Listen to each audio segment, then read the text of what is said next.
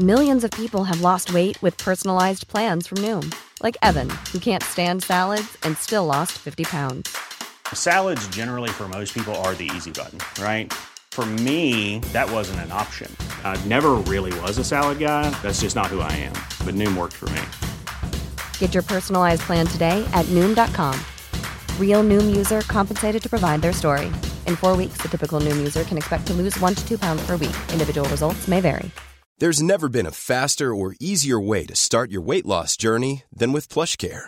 PlushCare accepts most insurance plans and gives you online access to board-certified physicians who can prescribe FDA-approved weight loss medications like Wegovy and Zepbound for those who qualify. Take charge of your health and speak with a board-certified physician about a weight loss plan that's right for you. Get started today at plushcare.com/weight loss. That's plushcare.com/weight loss. plushcare.com/weight loss.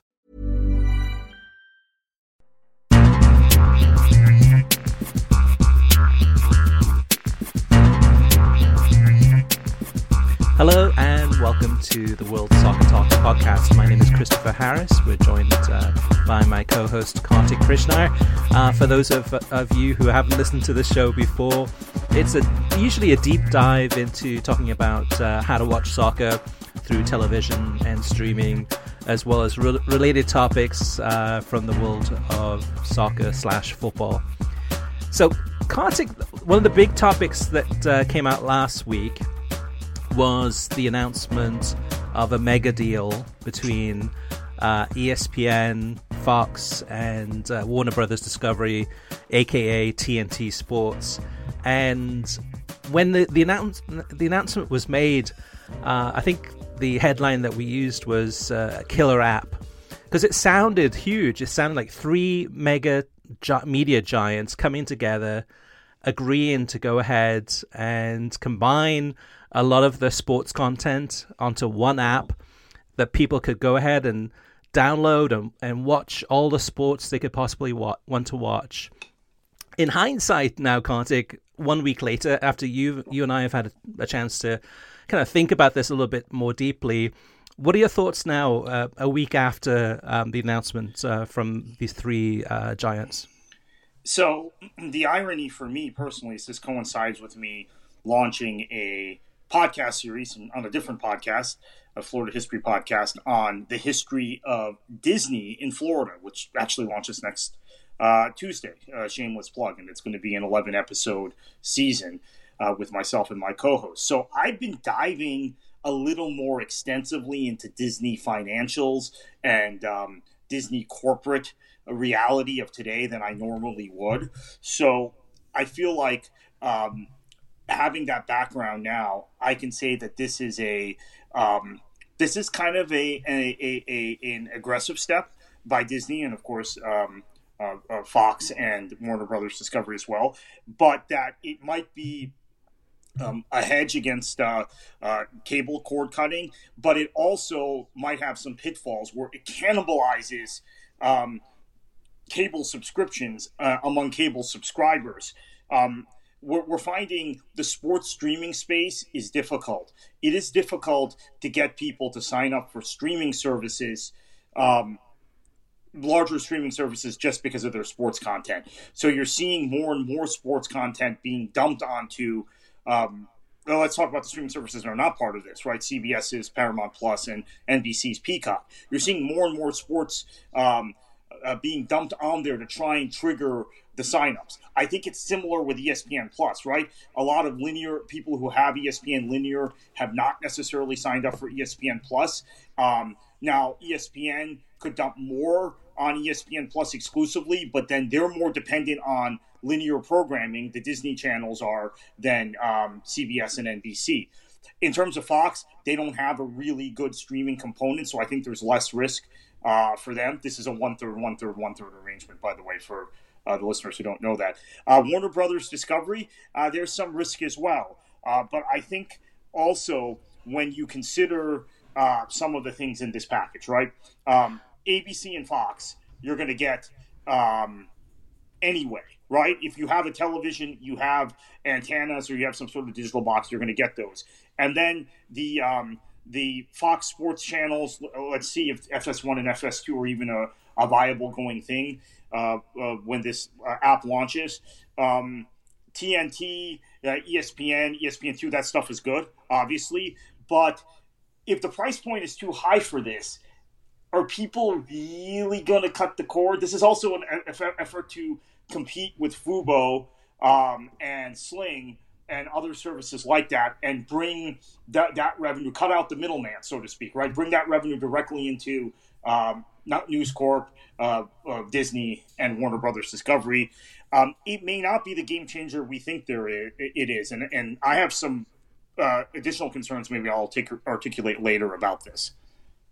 Yeah, I want to push back with you on a couple of things there, though, too. Like you were mentioning, too, that like apps where they're throwing sports on there to try to get people to subscribe to it. I think it's the other way around. I mean, for me, if I look at Peacock, the only reason I subscribe to Peacock is because of the Premier League. I'm not subscribing because of the TV shows or movies or series. Paramount Plus, I love Paramount Plus for soccer, right? I don't watch any of the other shows or movies or anything that's on there. ESPN Plus is, a sports streaming package. Max does feel that way. Max feels that you go to it for HBO content and some movies and some good shows, but then the sports are kind of thrown on it. It's still early days there. But for those who don't know, so basically this does feel more like a Fubo killer or a Sling killer, rather than kind of one app that has everything you can possibly want. It does have the channels on there, so you would be able to get, and this is supposed to be released at the end of this year, it will have ESPN, ESPN2, kind of all the ESPN channels, ABC, Fox, FS1, FS2, TNT, TBS, truTV, etc. So what it does have specifically, importantly, is the Turner channels, which Fubo currently does not. Same thing with Sling. Sling with Sling Orange and then the Sling Blue. Which one do you get? Or do you combine them for both of them?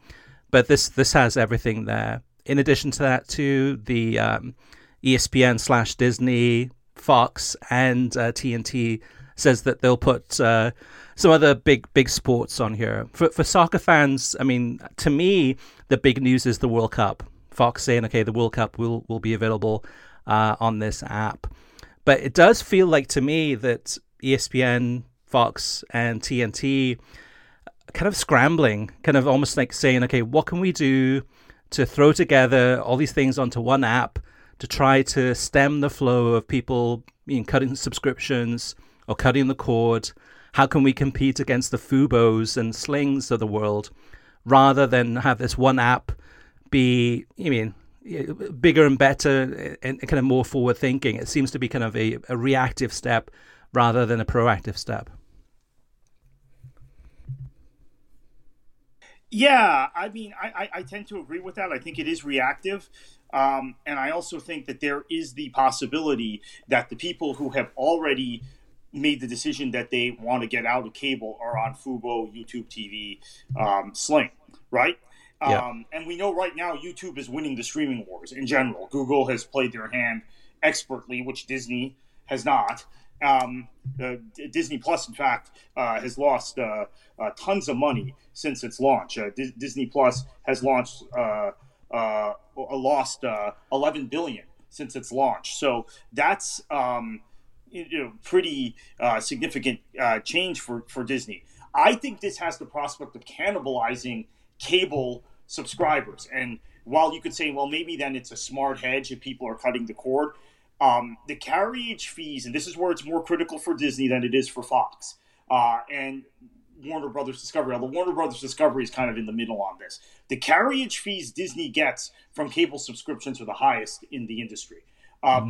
It is really not. It's funny because Disney and Comcast are rivals, but Disney relies a lot on people not cutting their Xfinity cable packages. They rely a lot on cable carriage rights. Now they might cannibalize their own audience, and I've seen this in other industries. I mean, I just give the example personally that I experienced of when U.S. Airways spun off a low-cost carrier called MetroJet.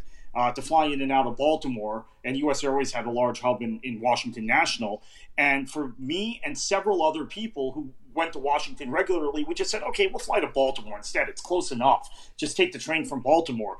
So we were still flying U.S. Airways, but we were not flying the more expensive U.S. Airways. And it got to a point where they did force majeure and they shut down the low-cost carrier because it was cannibalizing their own passengers, whereas they thought they were going to attract passengers that were flying on cheaper airlines. This could be a similar thing. They think they're going to get people who are subscribed to Sling or Fubo or YouTube TV, and in fact, what they're going to be doing is they're going to be taking the people who subscribe to Comcast or DirecTV or whatever platform that Disney gets high carriage fees from, and they're going to be cutting the cord and going to this service, which will probably, since it's a one-third split, net Disney less money.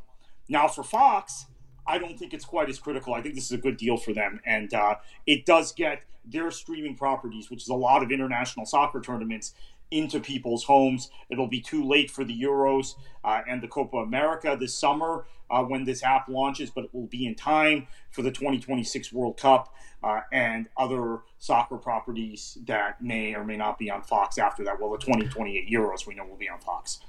Yeah, good point, Psychotic. Where it falls, where it falters, where this app doesn't succeed is really two major things, and for soccer fans, and that's the Premier League and also Liga MX. So the two most popular soccer leagues in the United States would not be on this mega app, whatever it's going to be called, released later this year. You're missing out on the Premier League. Not only are you missing out on the Premier League and Liga MX, but you're also missing out on the Champions League.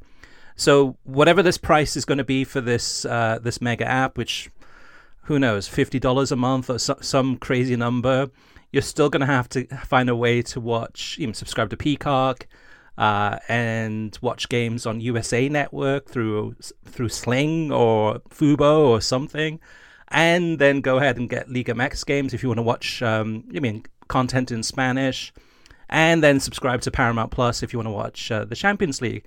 So to me, at the end of the day, it's probably better just to stick with Fubo or stick with YouTube TV or stick with Sling, because that's going to offer you all of the different things that you can get instead of going to this app.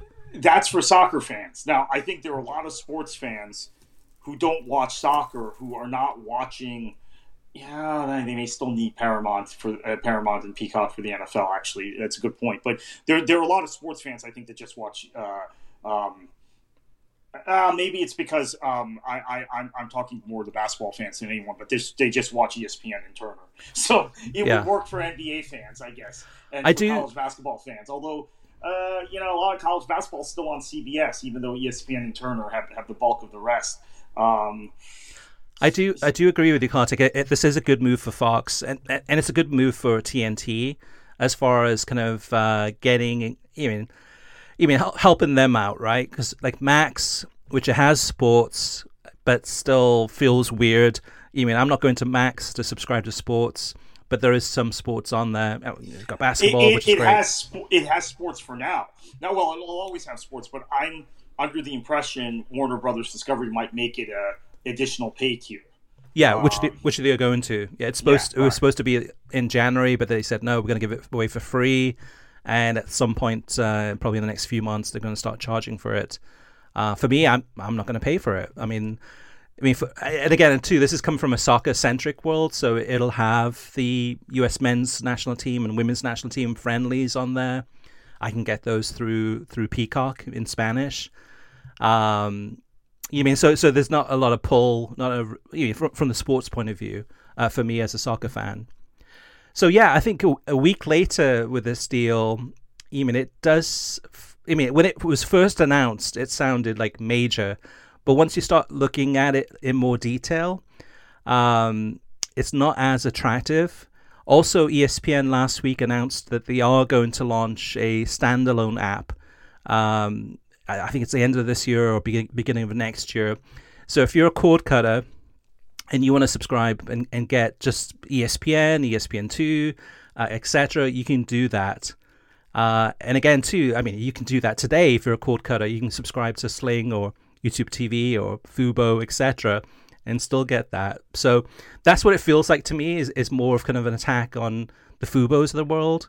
And Fubo came out with a statement too, saying that this is ridiculous. You mean basically you're hurting them. And Fubo's been a close partner with Fox also. I mean, you've got the Euros this summer. Those games will be shared between Fox and Fubo. Some of those games will only be on Fubo. But Fubo does offer a ton of other stuff that this mega app is not going to offer. It does feel, though, Kartik, like right now, here we are, February 2024, that the soccer sports bubble has burst or is about to burst. And the reason I mention this too is that you look at Serie A. Serie A was supposed to announce last year who's going to get the rights to that league. They're still trying to find a partner that's willing to pay how much they want to get. You've got the French league. Their deal with beIN Sports is up at the end of the season. They would have hoped to, probably a few months ago, that they would have been able to find a partner that's willing to pay what they want in this US market, and it's going to give them all of the options as far as having games on TV and streaming, etc. Same with Serie A. They want more money. And now you have the EFL, the English Football League, that was supposed to announce last year who their partner was going to be, because their deal with ESPN Plus ends at the end of the season. And they just announced a new deal with Relevant Sports. Basically, it's close to being announced with Relevant Sports, where Relevant will go ahead and try to sell the rights to the EFL in North America. What do you think, Kartik? Has a soccer bubble burst when it comes to, streaming and leagues specifically, trying to find partners? Yeah, I think it's very difficult at this point, and the Bundesliga is going to have a renewal coming up pretty soon. I think that's going to be difficult. What we found is that the market has segregated itself. There's a Premier League audience, which is fairly substantial in soccer terms. In general sports terms, it's not. But in soccer terms, it's fairly substantial. That is kind of segregated from the audience for other competitions. And the other competitions have these little small subsets. And I think the hope for years was that those small subsets would grow larger as the game grew in the U.S. and as maybe people discovered them and moved away from the Premier League. In fact, the opposite has happened. The Premier League has gone from having, a fairly large subset, like those smaller subsets, into being much larger, right? Being a viable, and I say it's small by general sports standards. That still doesn't make it insignificant. It's it's like the NHL. It's like that kind of property, right? College basketball on most days, right? It's in that category, that bracket, which is not insignificant, right? People will pay for that in this country. They're not going to pay for these other properties. Where La Liga fits is an interesting question, because ESPN has, through Relevant, the long-term deal with La Liga. Does La Liga have the runway, Chris? I think this is the big question. Do they have the runway with several more years on that deal, 5 more years on that deal after this season, to approach the Premier League level? The other leagues don't, because they're going to keep flipping from broadcaster to broadcaster, and we see with the media rights bubble in general bursting, right, outside of the NFL in the U.S., is there enough appetite for those leagues? I don't think so. But La Liga, maybe we put in a different category, because they have the reliable media partner. They have the media partner that's promoting them very aggressively, and they have the potential of several more Champions League triumphs between now and then from Real Madrid, Barcelona. Well, it won't be Barcelona this year, obviously, but Real Madrid, Barcelona, Atleti in the future, etc. So that is the one caveat I put on it. But otherwise, I think the bubble has burst and the Premier League has won this battle. Yeah, I think La Liga, it all depends on the Spanish language audience. And I think La Liga's deal with ESPN Plus initially, which every game was available exclusively on ESPN Plus, and the Spanish language audience hasn't gravitated to streaming as quickly and in the amounts that the Anglos have in the United States. now that they've changed that within the past year and a half, where every game is on ESPN Deportes and on ESPN Plus, I mean, that's a good fit. But moving ahead, though, Kartik, that's a good question. To me, it comes down to two things, and that's if Kylian Mbappe signs a deal with Real Madrid this summer.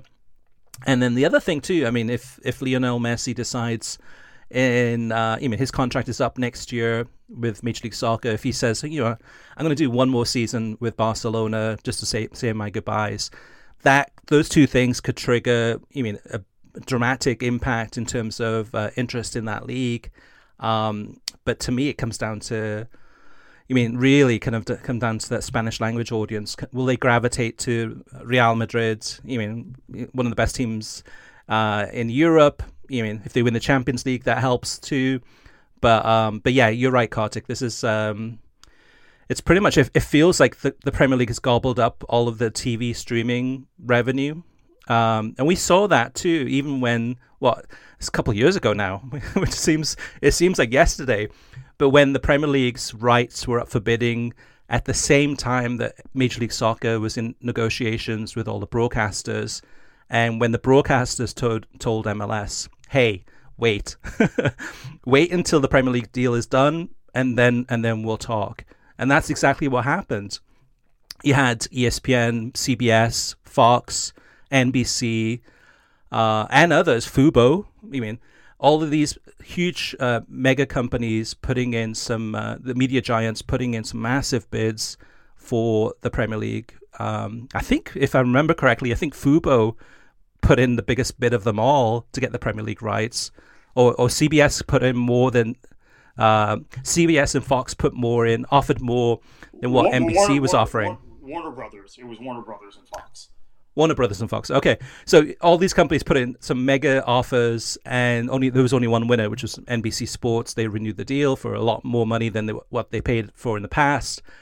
And then I think the gig was up at that point. Then, okay, those broadcasters passed on Major League Soccer, and then Apple came in and did the deal with MLS. This is important to understand. So the Premier League took less money from NBC, even though it was a substantial increase over the previous package, than Warner Brothers Discovery, or they were just Warner Brothers at the time, Warner Brothers and Fox offered, and or Turner Sports and Fox, and Fubo offered.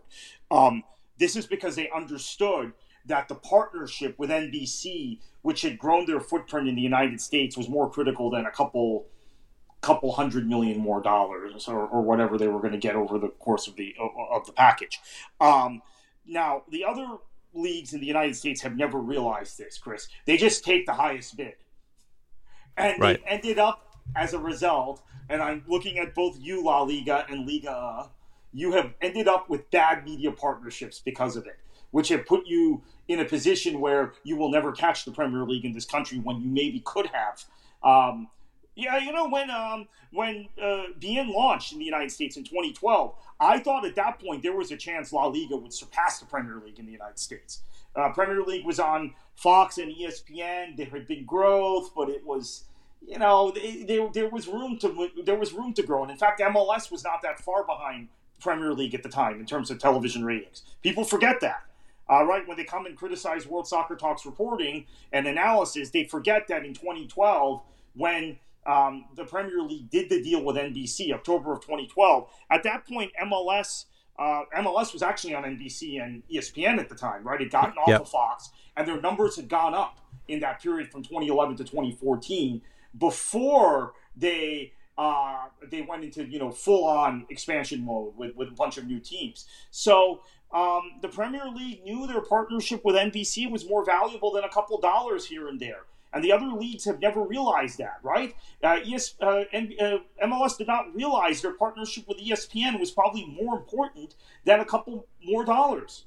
Although, just to finish on this, Chris, as I've said before, Serie A has a revenue problem because of their television deal, yet they're still generating a lot more money from television around the world than MLS. So maybe MLS needed to take the money because they weren't getting any money anyway, really, if you think about it.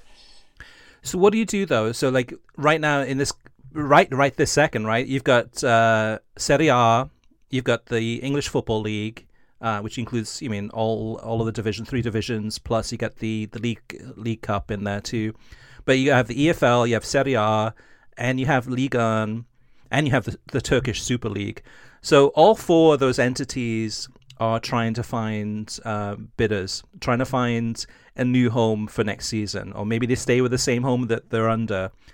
But because all of them, I'm sure, are wanting more money than really what the valuation is of really kind of what they can, how they're much smaller leagues. Even Serie A with all the Americans in there, there's not a ton of people watching Serie A in massive numbers like Liga MX or Premier League, right? It's still relatively smaller.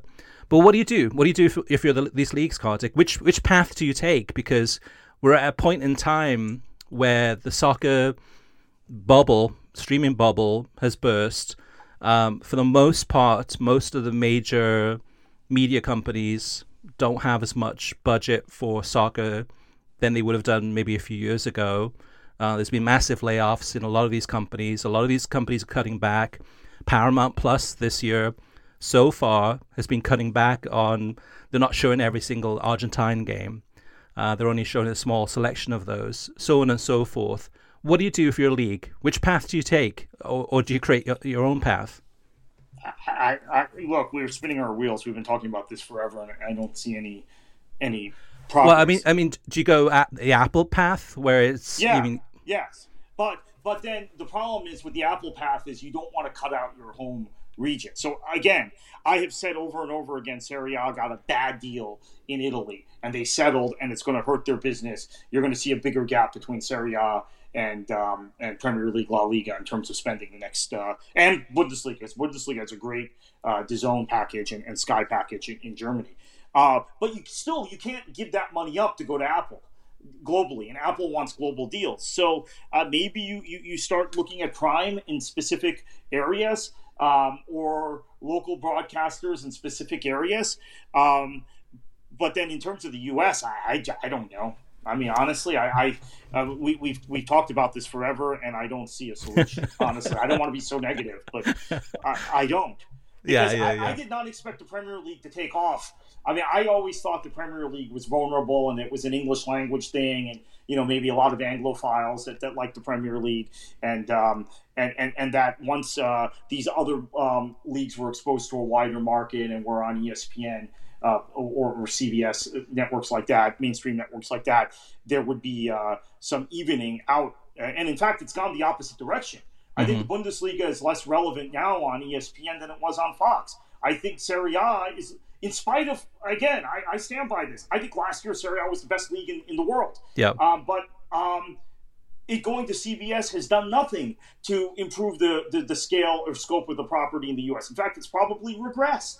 And so this goes along at the same time as you are repeatedly reporting, Chris, on World Soccer Talk. NBC set this record for Premier League viewership. Peacock set this record for Premier League viewership.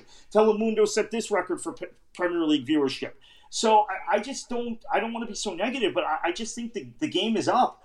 And Americans are accustomed to kind of fixating on one league or one competition in a given sport. College sports being an exception, but college sports kind of aren't, because, I think the college sports audience segregates itself. They're Big Ten fans, they're SEC fans, they're ACC fans, and they don't really watch the other conferences. I think that's what's happened here. There's a segregated audience, and the Premier League has won. They've got, of the diehard English language dominant football fans in this country, I would say the Premier League probably have over half of it, and everybody else is splitting the other 40% or whatever. So that's, in terms of market share, that's close to being a monopoly if you're being perfectly honest about it. And I don't think that's a good thing. I'm not saying this with relish for the listeners out there who might think we're biased towards the Premier League. I'm not saying this with relish. I'm just reporting reality, which is that they've won. NBC has won. Yeah, to me, the biggest story that came out of soccer this past weekend was several incidents that happened in the German Bundesliga. Anyone who missed it on Friday and Saturday and Sunday, but Friday and Saturday especially, there were massive protests at Borussia Dortmund, also in the Bundesliga 2, the Hamburg game, protests against the planned investment into the Bundesliga's media rights. You had Blackstone, you had some other private equity investment groups, some Saudi money, trying to basically buy their way into owning the Bundesliga media rights. And the German soccer fans protested big time. I mean, there were banners, they were throwing chocolate coins on the field, interrupting games several times, tennis balls, banners. I mean, all sorts of protests inside and outside the stadium all weekend long. And the frustration for me is that, I was tweeting about this, showing some of the videos, what was happening. This is a major incident within world soccer. It's a major incident within the Bundesliga, of course. But there was very little pickup, very, very little interest. People didn't seem to care. And to me, this is a massive story. This is a story with massive implications. The German soccer fans are fighting back against a lot of this private equity investment that you see in the Premier League. So they got political big time, and nobody seemed to care. Now, if this was happening in the Premier League and you had, games being disrupted because of protest, and you had people throwing crap on the field and banners and all this stuff, it would be front page news, not in the United States, but it'd be front page news across all soccer websites. And I think it gave me an understanding of, I love the Bundesliga. I watch it as much as I can. But if this was happening in the Premier League, you'd have all of social media freaking out about it. It would be viral. It would be like, oh my gosh, did you see this? And it didn't happen. And going back to what you said, Carter, you raised several good points. To me, the examples of the Bundesliga and Serie A show how much further along the Premier League is. And what I mean by that is you've had Americans, some of the best American stars, Christian Pulisic in his prime, playing for Dortmund, playing in the Bundesliga, games live on Fox and FS1, sometimes FS2. But lots of coverage about that. And many other Americans or German Americans playing in the Bundesliga. That didn't move the needle. In Serie A, you've had, Yunus Musa, you go down the list, Weah, McKennie, of course, Pulisic playing for Serie A. And while those have been great to see and they're doing well, and that's great stories, and I'm sure it's helped increase the number of people watching games, it's not a massive number. If it was, CBS would be putting those games on, CBS over-the-air network or CBS Sports Network for the most part. Most of it's on Paramount Plus. So I think those two examples to me kind of show, and also the Bundesliga example about all the riots and everything happening, how much further along the Premier League is. And it seems at this point in time, Kartik, it's almost untouchable, unreachable. That I'm not sure anything that they can do is at this moment in time to actually fight against that, to actually change things in terms of improving things on number of viewers or these TV deals. Yeah. So in terms of your point about the Bundesliga and Serie A and American players, again, with the segregation of the audience, there are not that many US M&T fans that week in, week out are watching matches.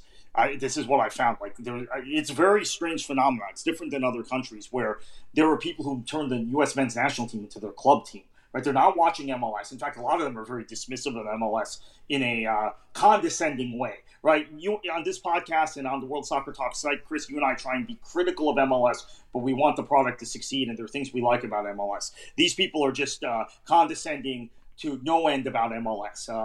Basically, they treat MLS the way I don't want to make the analogy I was going to make, but it's terrible. And then they don't watch U.S. men's national team players from week to week. They watch highlight clips and then obsess about, Weah dribbled past three guys and all of this stuff when they don't watch the game in context and they don't watch the mistakes American players make and they don't realize they're not fit and that's why they've been subbed off. There are not that many people watching games in this country because they're U.S. men's national team fans. They're watching it for other reasons: the atmosphere, the ambiance, the quality of play, the entertainment level, and on all those things, the market has voted for the Premier League. Now, I might disagree in my opinion. I think there is better quality in other places at various times, but the market has chosen the Premier League. This idea that you have to have an American player to win over the American audience has been proven a complete fallacy for years and years and years. And in fact, Chris, when you and I went to Germany in 2015, and we went to Leverkusen, and we went to Schalke, and we went to the other clubs we went to, we basically were told, hey, this American's going to move the needle for us. And Schalke at the time was bringing Americans into their academy. One of them ended up being Weston McKennie, who became a pretty big star. It didn't move the needle. Leverkusen has had more American players through the years than anyone, I think, in Europe, other than Fulham.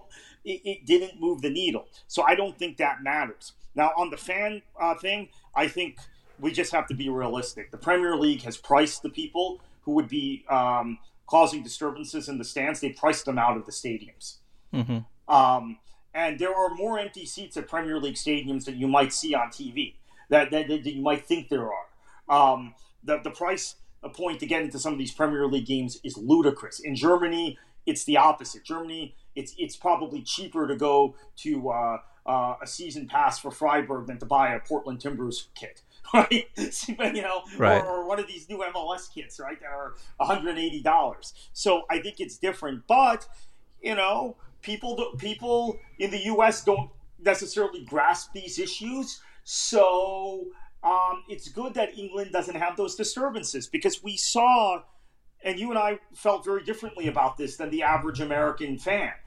But we saw the reaction when Manchester United fans did what they did a couple of years ago. And I was a big supporter of what they did. I thought it was overdue. I'm glad they did what they did. But the reaction from the average American fan was, oh my God, it's the biggest rivalry against Liverpool. How dare these fans do this? How dare they question the ownership? How dare they disrupt this match? So what happened in the Bundesliga this weekend, I sympathize with it heavily, but it doesn't help them in the American market at all. It hurts them probably. Well, the other thing too, which I don't blame them. It's the German language, right? They're in Germany. It's a very German league with a lot of players from around the world. But all the banners, the signs, it's all in German. So I'm watching this. I'm like, okay, I know a little bit of German, and I can look up some of the words, but sometimes I miss the context. Thank God for Archie Rhin-Tutt, who did a great job for ESPN in terms of explaining the situation, explaining what the banners said as a pitchside reporter, talking about, some of those discussions that he had with some of the fans and why they were doing this, because it helped me relate a lot better. And then I think that's one of the reasons too the Bundesliga has a tough time in the US. It just comes down to language. It's just, for the average fan, they're not going to be able to understand some of the things that are going on with the Premier League. In terms of, it's the same language. It's, there's a lot of things that we can relate together. But they do have more German. They do have more English language savvy players and coaches. So after post game on Saturday, Archie Rhin-Tutt and Thomas Hitzelsberger were able to interview Nathan Tella, who's English. I know he plays for another national team now just because he didn't get an English call-up, but England call-up. A very good player, maybe a guy that England should have been looking at. Always liked him when he was at Southampton. It didn't work it didn't happen for him there, but playing very well in the Bundesliga. So they talked to him. They talked to Xabi Alonso, who we know is very fluent in English. They talked to someone else also. La Liga, they're not able to do that. So, I get what you're saying about the language. I agree, but there's more ability to connect to English language audiences with the Bundesliga than La Liga or Serie A, and it still hasn't happened. Yeah, I agree. Going back to my question about what should these leagues do, honestly, I think Serie A would be better off just sticking with CBS Sports and Paramount Plus, and just realizing that, like you said too, Kartik, is that don't always go for the money, go for who's the best partner. And for Serie A, CBS Sports, I think that would be fantastic. Work together, try to work this out, and try to figure out a way to get some of these games on over-the-air television, or try to grow that to be, have more games on television. Same thing for the French league. beIN Sports is probably, the most, I don't want to say hated, but most disliked broadcaster in the United States for soccer. Yet, no other broadcaster is going to offer them what they're currently getting, which is every single game from Ligue 1 is shown either on streaming or television. Most of the major Ligue 1 games are shown on beIN Sports and beIN Sports en Español. It really has become kind of the let me Ligue 1 ask you channel. this about them. They do have a relationship with Discovery, which has ebbed and flowed through the years, but they've been on Discovery channels in Europe before. In France, for one season, they were on Discovery Plus, right? So is that a possibility, Warner Brothers Discovery? May they have interest just because they have interest in the league and other territories, or do you think it's a non-starter? It's that time of the year. Your vacation is coming up. You can already hear the beach waves, feel the warm breeze, relax, and think about work. You really, really want it all to work out while you're away. Monday.com gives you and the team that peace of mind. When all work is on one platform and everyone's in sync, things just flow. Wherever you are, tap the banner to go to Monday.com. Hiring for your small business? If you're not looking for professionals on LinkedIn, you're looking in the wrong place. That's like looking for your car keys in a fish tank. LinkedIn helps you hire professionals you can't find anywhere else, even those who aren't actively searching for a new job but might be open to the perfect role. In a given month, over 70% of LinkedIn users don't even visit other leading job sites. So start looking in the right place. With LinkedIn, you can hire professionals like a professional. Post your free job on linkedin.com/people today. Hey there, it's Michelle Norris. I'm host of a podcast called Your Mama's Kitchen. When I travel, I'm usually looking for a way to find a taste of home when I'm not at home. And one of the things I love to do when I am at home is entertain. And Airbnb allows me to do that. When I was in California recently, I rented a house that had a great kitchen. And when we were sitting around the table, we were all thinking, we're in someone else's house. Someone could be in all of our homes as well. If you have a home, but you're not always at home, you have an Airbnb. Your home might be worth more than you think. Find out how much at airbnb.com/host. I think it's a possibility, but it's one of those things that it's not going to move the needle either, though. So if it is on Warner Brothers Discovery, where does it end up? Is it on Max? And are people going to subscribe to Max just to watch Ligue 1? Or even if it's included in this mega app, is someone going to pay $50 a month to get that just to watch Ligue 1 games? And then at the same time too, if Kylian Mbappe does leave and go to Real Madrid, overnight basically, the value of Ligue 1 as far as its appeal goes down dramatically. So, it's a possibility with Warner Brothers Discovery. I just don't think it's the best, I guess, distribution. And now people would argue with beIN Sports, nobody gets it. It's not on my cable channel. But there's deals. You can get, I think Sling is offering, I think it's either $5 a month or $10 a month on Sling, where you can get the beIN Sports channels and some other channels too, but mostly beIN Sports channels. The Fanatis is $10 a month. So if you really wanted to, cost effectively, you can get things to watch beIN Sports, to watch Ligue 1. To me, that's the best route. Same thing with the Turkish league. Just stay with beIN Sports. That's a good home for them. Last but not least, EFL. That's the one that's the most interesting to me, Kartik, because they've got Relevant Sports. They've come in. Relevant Sports supposedly has some big ideas about how they can market the English Football League.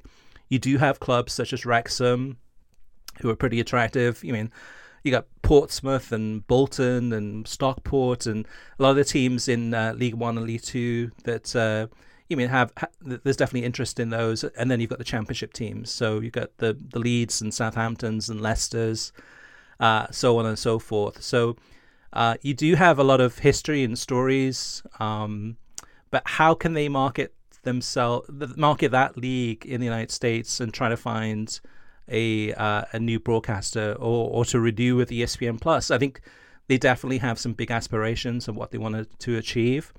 Whether or not they can is a different story, but that's the one I'm most fascinated by, to see what they do, especially with bringing in Relevant Sports in, and Relevant probably trying to say, hey, we can do a lot more than what ESPN Plus is doing right now, and find a different broadcaster. We'll see. Yeah, I think the EFL deal, or the Football League as it was known then, was originally a BAMTech deal, right? It was originally a Major League Baseball advanced media deal that ESPN Plus then took over. They've never really, I mean, they've tried this year. They put a couple of games on ESPN2. They did last season too, but I think the Wrexham thing is an incentive, as are some of the other clubs. You mentioned Pompey, Bolton's on their way back, some other clubs that have followings in the U.S. You know, I know from my time doing the Manchester City stuff for SB Nation. Now we're going back a decade, so maybe things have completely changed. But at the time, we had more readers of the Sunderland blog in the U.S. and the Bolton blog in the U.S., both of whom had been relegated. Oh, well, actually, Sunderland hadn't been relegated by that time, but Bolton had been. Sunderland, I think, are more popular than ever because of Netflix. So actually, Sunderland is an important brand. They probably won't get up this year, so whoever has the package next will inherit that. Leicester will be gone, right? They'll be in the Premier League. Yep. And Leeds or right. Southampton will be, but they could come back down. I don't think Leicester will come back down once they go back up. It was a one-year blip. They paid for it. They'll be a mid-table team when they go back up, I'm pretty convinced, permanently. Whereas Leeds and Southampton, you'll probably get one or both of them back in the duration of the next media deal. So Relevant has some pieces to work with there. Yeah. Potentially you get Burnley with this new kind of NFL JJ Watt following in the championship next year. It's looking more and more likely. So that's another piece that they can leverage maybe. Yeah, my dream on this one would be that Peacock picks it up. You know, Relevant does a deal with Peacock, and Peacock says, hey, you know, we're going to offer every championship game, every League One game, every League Two game, make them all available. You mean basically one place to get them all, and then in the next Premier League deal, which is going to happen in a few years, or 2028, I think it is, that one is supposed to be the EFL and the Premier League combined in one major deal. They're combining those rights together to sell them internationally, and then hoping that Peacock and NBC Sports can renew that deal and kind of really kind of. I mean, to me, that's the part that's missing with the Premier League in the US, which has been fantastic on NBC Sports. But you have all these great stories in the leagues beneath that, right? You've got your Wrexhams, Leeds, and Southamptons, and Leicesters. And oftentimes, I mean, a perfect example is Luton, right? You and I know Luton very well in terms of the history, and everything about that club as far as, Kenilworth Road, etc. But a lot of people, when a team like Luton gets promoted to the Premier League, it's like, okay, for a lot of people, it's like, okay, who is this team? What are they all about? Tell me more about the history of this team. I haven't seen this team before. And I think that's the part that sometimes is a little bit different, is for a lot of mainstream Premier League fans, then it's a brand new team that they know nothing about and they have to learn about it. But it'd be great to kind of be able to watch some of those games. In previous years, for example, if Luton was in the Championship, watch those games and then go ahead and watch the Premier League. However, making sure that they don't cannibalize each other, which could be an issue if Leeds United was on at the same time as, I don't know, a Crystal Palace game, for example. All right, Kartik, let's move on to listener mailbag. We've got a lot of great feedback from you, the listeners. First up, to talk about what we talked about last week, which was MLS and Messi, among many other topics. But Dave says, what else would Major League Soccer and Apple market if they are not all in on Messi?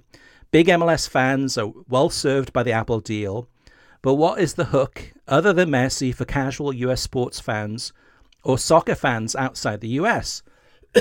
Many leagues develop young players, selling the better ones to Europe and providing careers to those a cut or two below that caliber.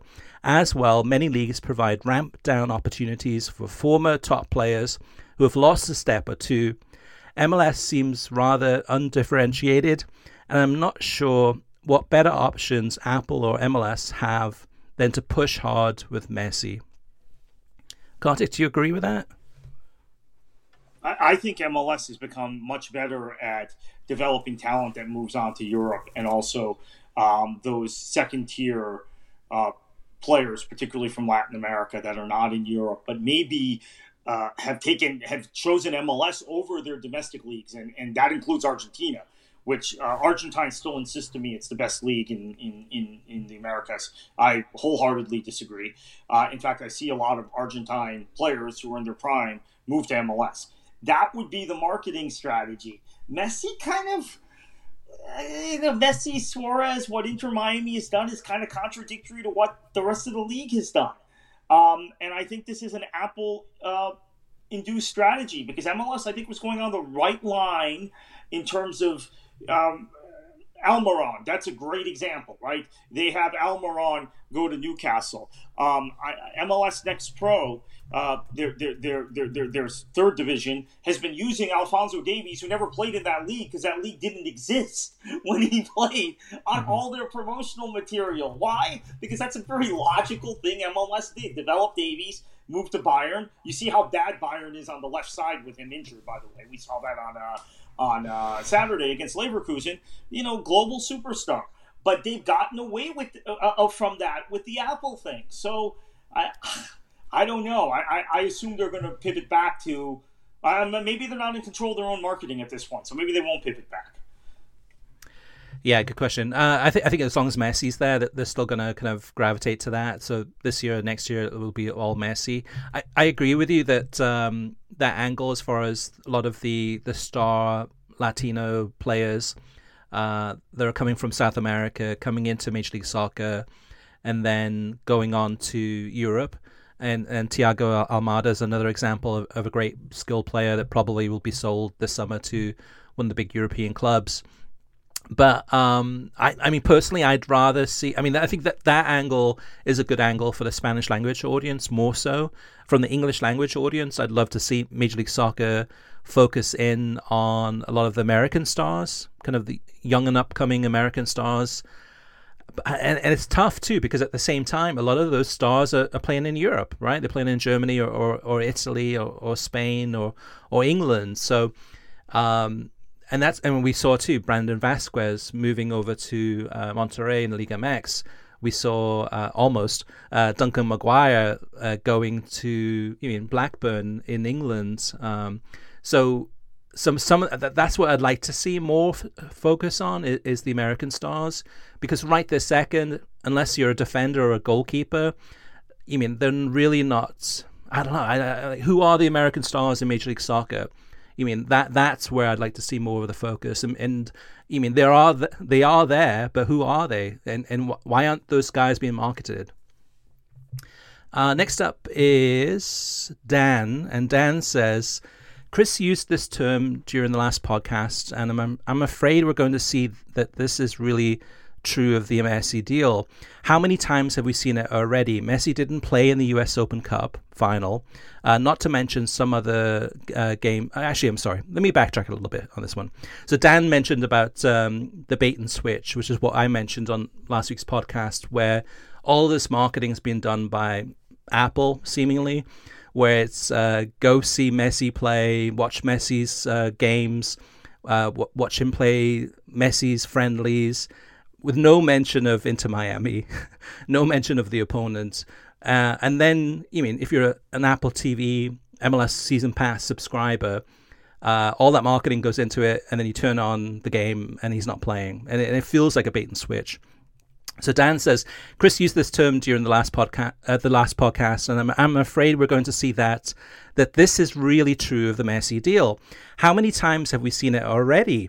Messi didn't play in the US Open Cup final, not to mention some other games towards the end of last season where there were big crowds that showed up, only to find out last minute that Messi wouldn't play. It's going to wear pretty thin pretty soon when people have paid large premiums and then Messi does not play. Chris Guardino says, MLS and especially Apple putting so much focus on Messi and Inter Miami should anger fans of other MLS clubs big time, mainly because it makes MLS seem like a one-club league, not that different to how many people view Ligue 1 with PSG. In reality, there are many great clubs in the league, such as Seattle, Atlanta, LAFC, among others. Even cities the size of Columbus and Cincinnati have clubs that are successful with passionate fan bases. I'm very surprised that both MLS and Apple have not done a better job of marketing the league's parity as a way of driving up subscriber numbers for MLS Season Pass, because that is a selling point for MLS, at least in my view. Meanwhile, I have a question from one of my friends regarding Fox's future with the World Cup. Their question is, do you see Fox cashing out after 2026 and being done with the World Cup entirely? Kartik? Yes, I think they're done. In terms of, I don't think they have the resources, the cash resources to keep the rights beyond 2026. But I'm not sure who would take it in the U.S., right? I mean, I suppose NBC Universal or Paramount or CBS would be the competition. I don't think ESPN is in the frame for it, unless they did some sort of, maybe Fox and ESPN can work a deal where you have two rights holders and they split the games. That's the only.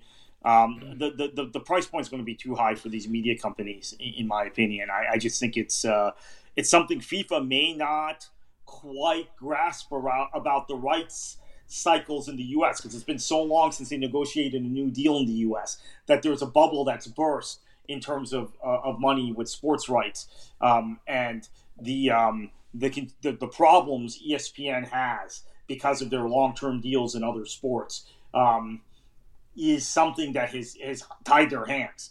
So FIFA may find this a little surprising when they go to market to negotiate the new deal. Yeah, up until about probably maybe 3 months ago, I would have agreed with you, Kartik, and said that, yeah, definitely Fox is out after the 2026 World Cup. But since Saudi got the 2030 World Cup, I don't know, I'm starting to think that maybe possibly there's a way for Fox to say, hey, let's do it.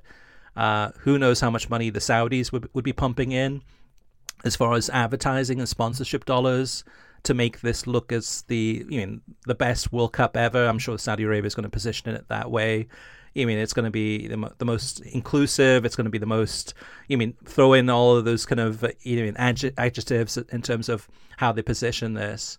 And could they get that with any other broadcaster that's going to say, hey, yeah, whatever it takes, whatever you want us to do, we'll do it for you?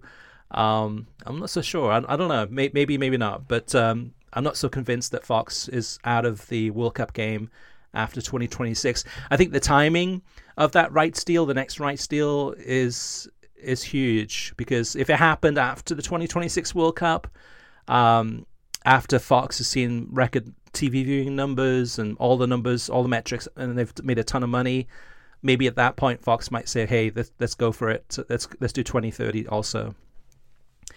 Next up is Robert. Robert said the Saudi Go for the Money tour was predestined to be a disaster. It was all about the money. Miami is not a top MLS team. They finished near the bottom last year and will only maybe be in the top 6 this year. Leo and Luis Suarez will only be involved in some of the games. Suarez was a mistake. They needed a forward in their prime to build around for the future. Suarez looked good. I mean, the games I saw him play in against the Saudi teams, he's good. I mean, he's still got it. It's not as if he's like walking around the field or anything. He's the same Luis Suarez we've known all along. Okay, so there's two things here. First off, MLS fans have been really annoying in writing off the Saudi League. Even this past summer when we did our podcast on the Saudi League, it's a joke, blah, blah, blah. In fact, if you look at the Club World Cup, the Saudi League has done fairly well when their teams have qualified, which MLS cannot say. So there is a standard in that league, even when you take the Ronaldos and the Benzemas out of it, that has been established. Secondly, this assumes that this is an actual sporting competition.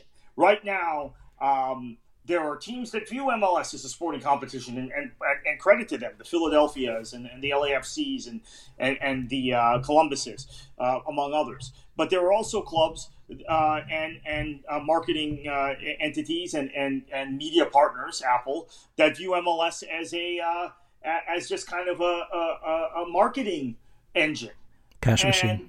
And a cash machine, right? And that's Miami is fitting that model. There's nothing wrong with it. If you understand what MLS is conceptually, you would actually be applauding Jorge Mas for going out and doing what he's done to elevate MLS's profile in the world MLS wants to be a big dog in. They're not concerned as much about the sporting competition as soccer fans would like to think they are. So I actually give Inter Miami a lot of credit. They're doing what MLS as a league conceptually wants their clubs to do. Let's be honest about it. That's the reality. Mm-hmm. Yeah, no, you're right. And then there was, you mean the new stadium that they're building in Miami, which is going to be a 25,000 seat stadium. They're pushing to try to get ready for next year, so it'll be ready in time, at least for part of Messi's last season. But there's been some leaked pictures of or some designs of what this is going to look like, and I've never seen anything like this before. I mean, and this goes to kind of what you're saying, Kartik, which is that the stadium's plans right now is that one entire sideline of the field, the whole length of the sideline, is saved for premium seats. So VIP, club seats. There's no individual, kind of reserved seating. It's all right. If you want any of these seats along this entire sideline, so basically, probably about quarter of the stadium, maybe even more than a quarter of the stadium is reserved for the VIPs. And as far as I can think of, I can't think of any other stadium in the world, soccer stadium, that has this. And some of the prices, it's not confirmed yet, because these are the price. They're doing a lot of research to try to figure out how much money people are willing to spend on these types of tickets. But they range in price for one person, for one season ticket, in these seats, from the low end, which is $5,400, to the high end, which is $23,000 per person. So they're going after, the 1%, or the people that you only live once, YOLO, kind of, they're going for that. But this is people. The direction football's going. I mean, having a World Cup in Qatar, all these people who, Saudi. all these things that, Saudi, all these football events in Dubai. Dubai is a 1% city. I've actually made that analogy to people in other lines of work that, it's cosmetic and all the rich people, the plutocrats, go there, but for the other 99%, it's a pretty shitty place to be. The same thing with Doha. This is the trend. So maybe Inter Miami is ahead of it, but it's disgusting. And this is, again, maybe something that in the United States is popular, because the Bundesliga is the opposite of this model. And the Bundesliga has never been able to use that to latch American audiences, right? American audiences, as we said earlier in this show, they didn't agree with you and I when we were maybe you weren't cheerleading as much as I was, but I was cheerleading, I will say openly, for the Man United fans that did what they did that Sunday when they had the match against Liverpool. I supported them wholeheartedly. I got so much backlash from that, like, oh, well, it's, people want to see the game, and it's Liverpool, Manchester United, these fans should just shut up and go support their team. That's the attitude in this country. So maybe Inter Miami's ahead of it. This is what people want in the U.S. Yeah, and the perception, both you and I, Kartik, who, I used to live in South Florida for most of my life. You've lived there for practically your whole life. The perception among many people in this country and worldwide is that Miami is a very glamorous city. It's, very up and coming. It's, exciting. It's all these things, all these adjectives kind of used. The reality is, you and I know this from personal experience, is that Miami is ranked in the top 3 worst cities in the United States for income and poverty, right? Yeah. So I'm surprised it's not number 1, actually. Yeah, it might be number 1 now, but it's one of those. It's a very poor city. There's a lot. The majority of people that living in that city don't have a lot of money, or are very house poor.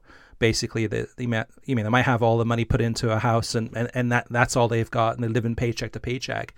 So Inter Miami, going back to what you were saying about Jorge Mas and what they're doing, is they're just target demographic. They're just going for the 1%, for the people that do have money in such a big, massive place, and just trying to cash in as much as they can. Going back to the Bundesliga, that's like the opposite, right, of the Bundesliga.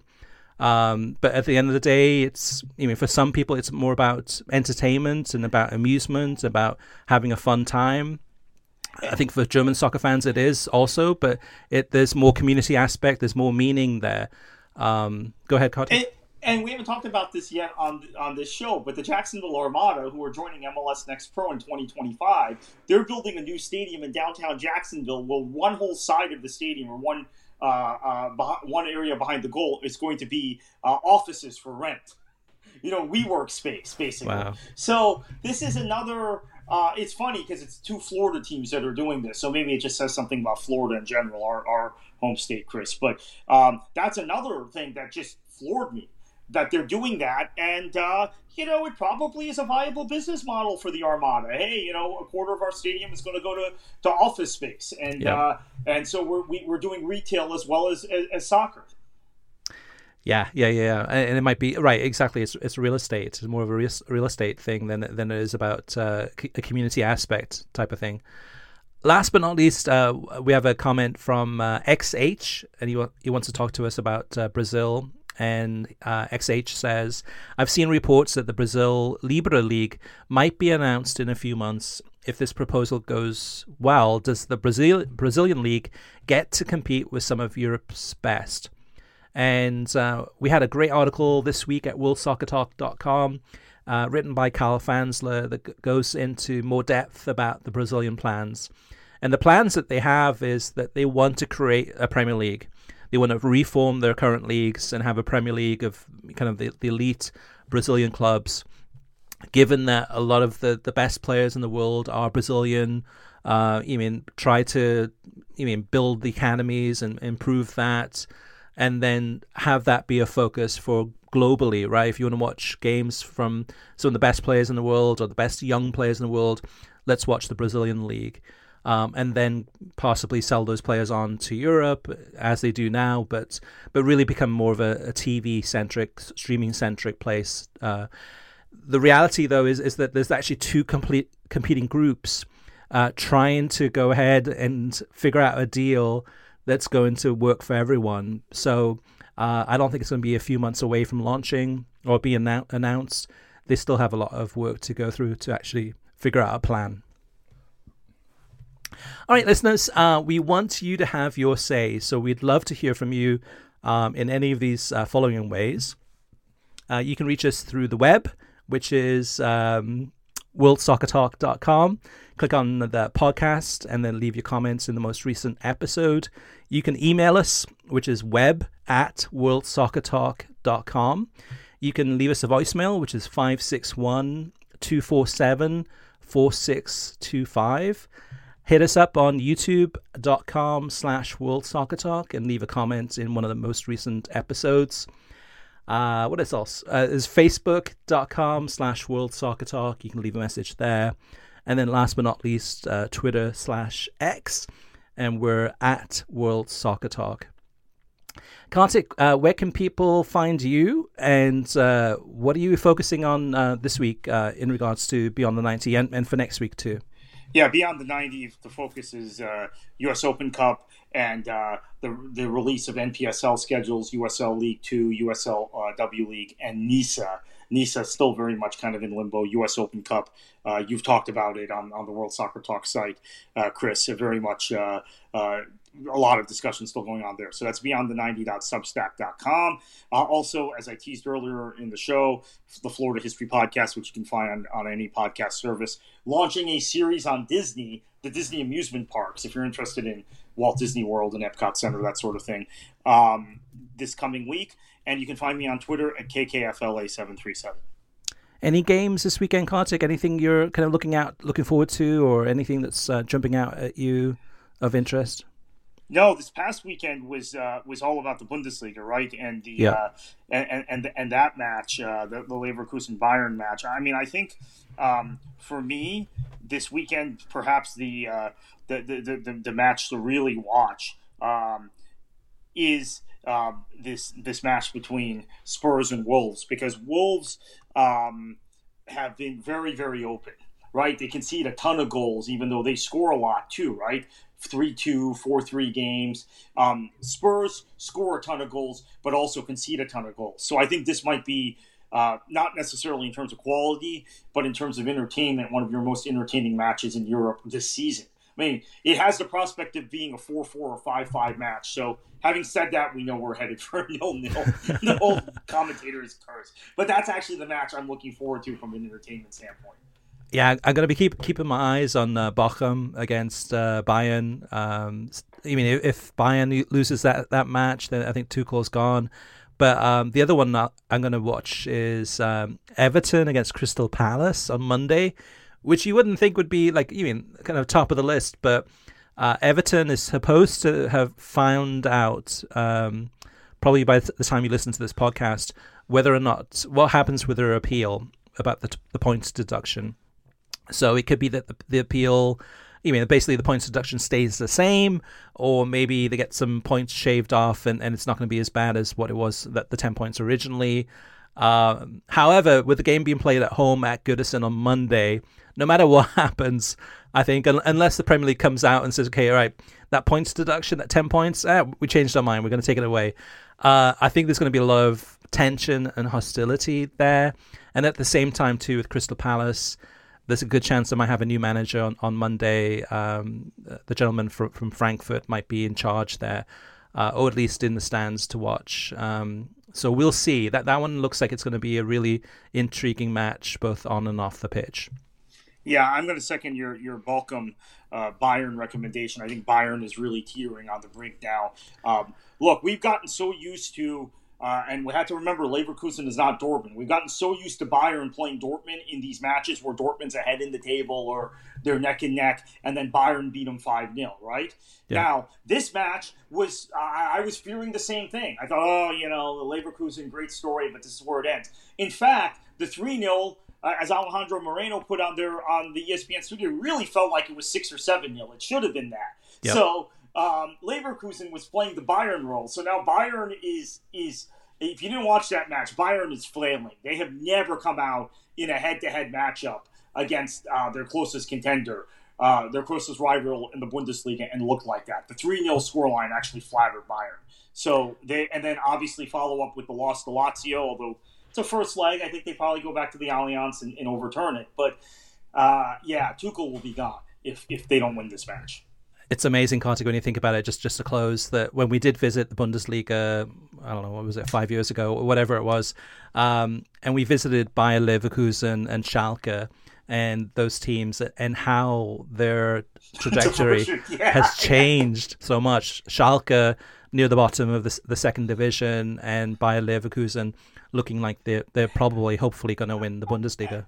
And let's not forget, Chris, the way we approached the trip is we were going to a big club, Schalke, and we were going to this smaller kind of niche corporate club in Leverkusen, right? That's the way it was at the time. So total role reversal, which, again, is another reason I love the Bundesliga. I think the Bundesliga, you see teams, you see Union last year, you see Freiburg, multiple seasons, these clubs you don't expect to be near the top. Leverkusen has generally been in the last 20 years in the top half, but you don't expect them to be. They're called they're nicknamed Leverkusen for a reason. They never win anything. You don't expect them to be there. And Schalke, I think, has the third or fourth largest number of members of any club in Germany. I'm not sure if Eintracht has more or they have more, but it's Bayern and Dortmund obviously way ahead of the others, but I think Schalke might be third. So it's stunning where they are. Exactly. And that they might tumble out of business at this point. That's the way it's looking. Exactly. All right, listeners, thank you so much. Enjoy your football.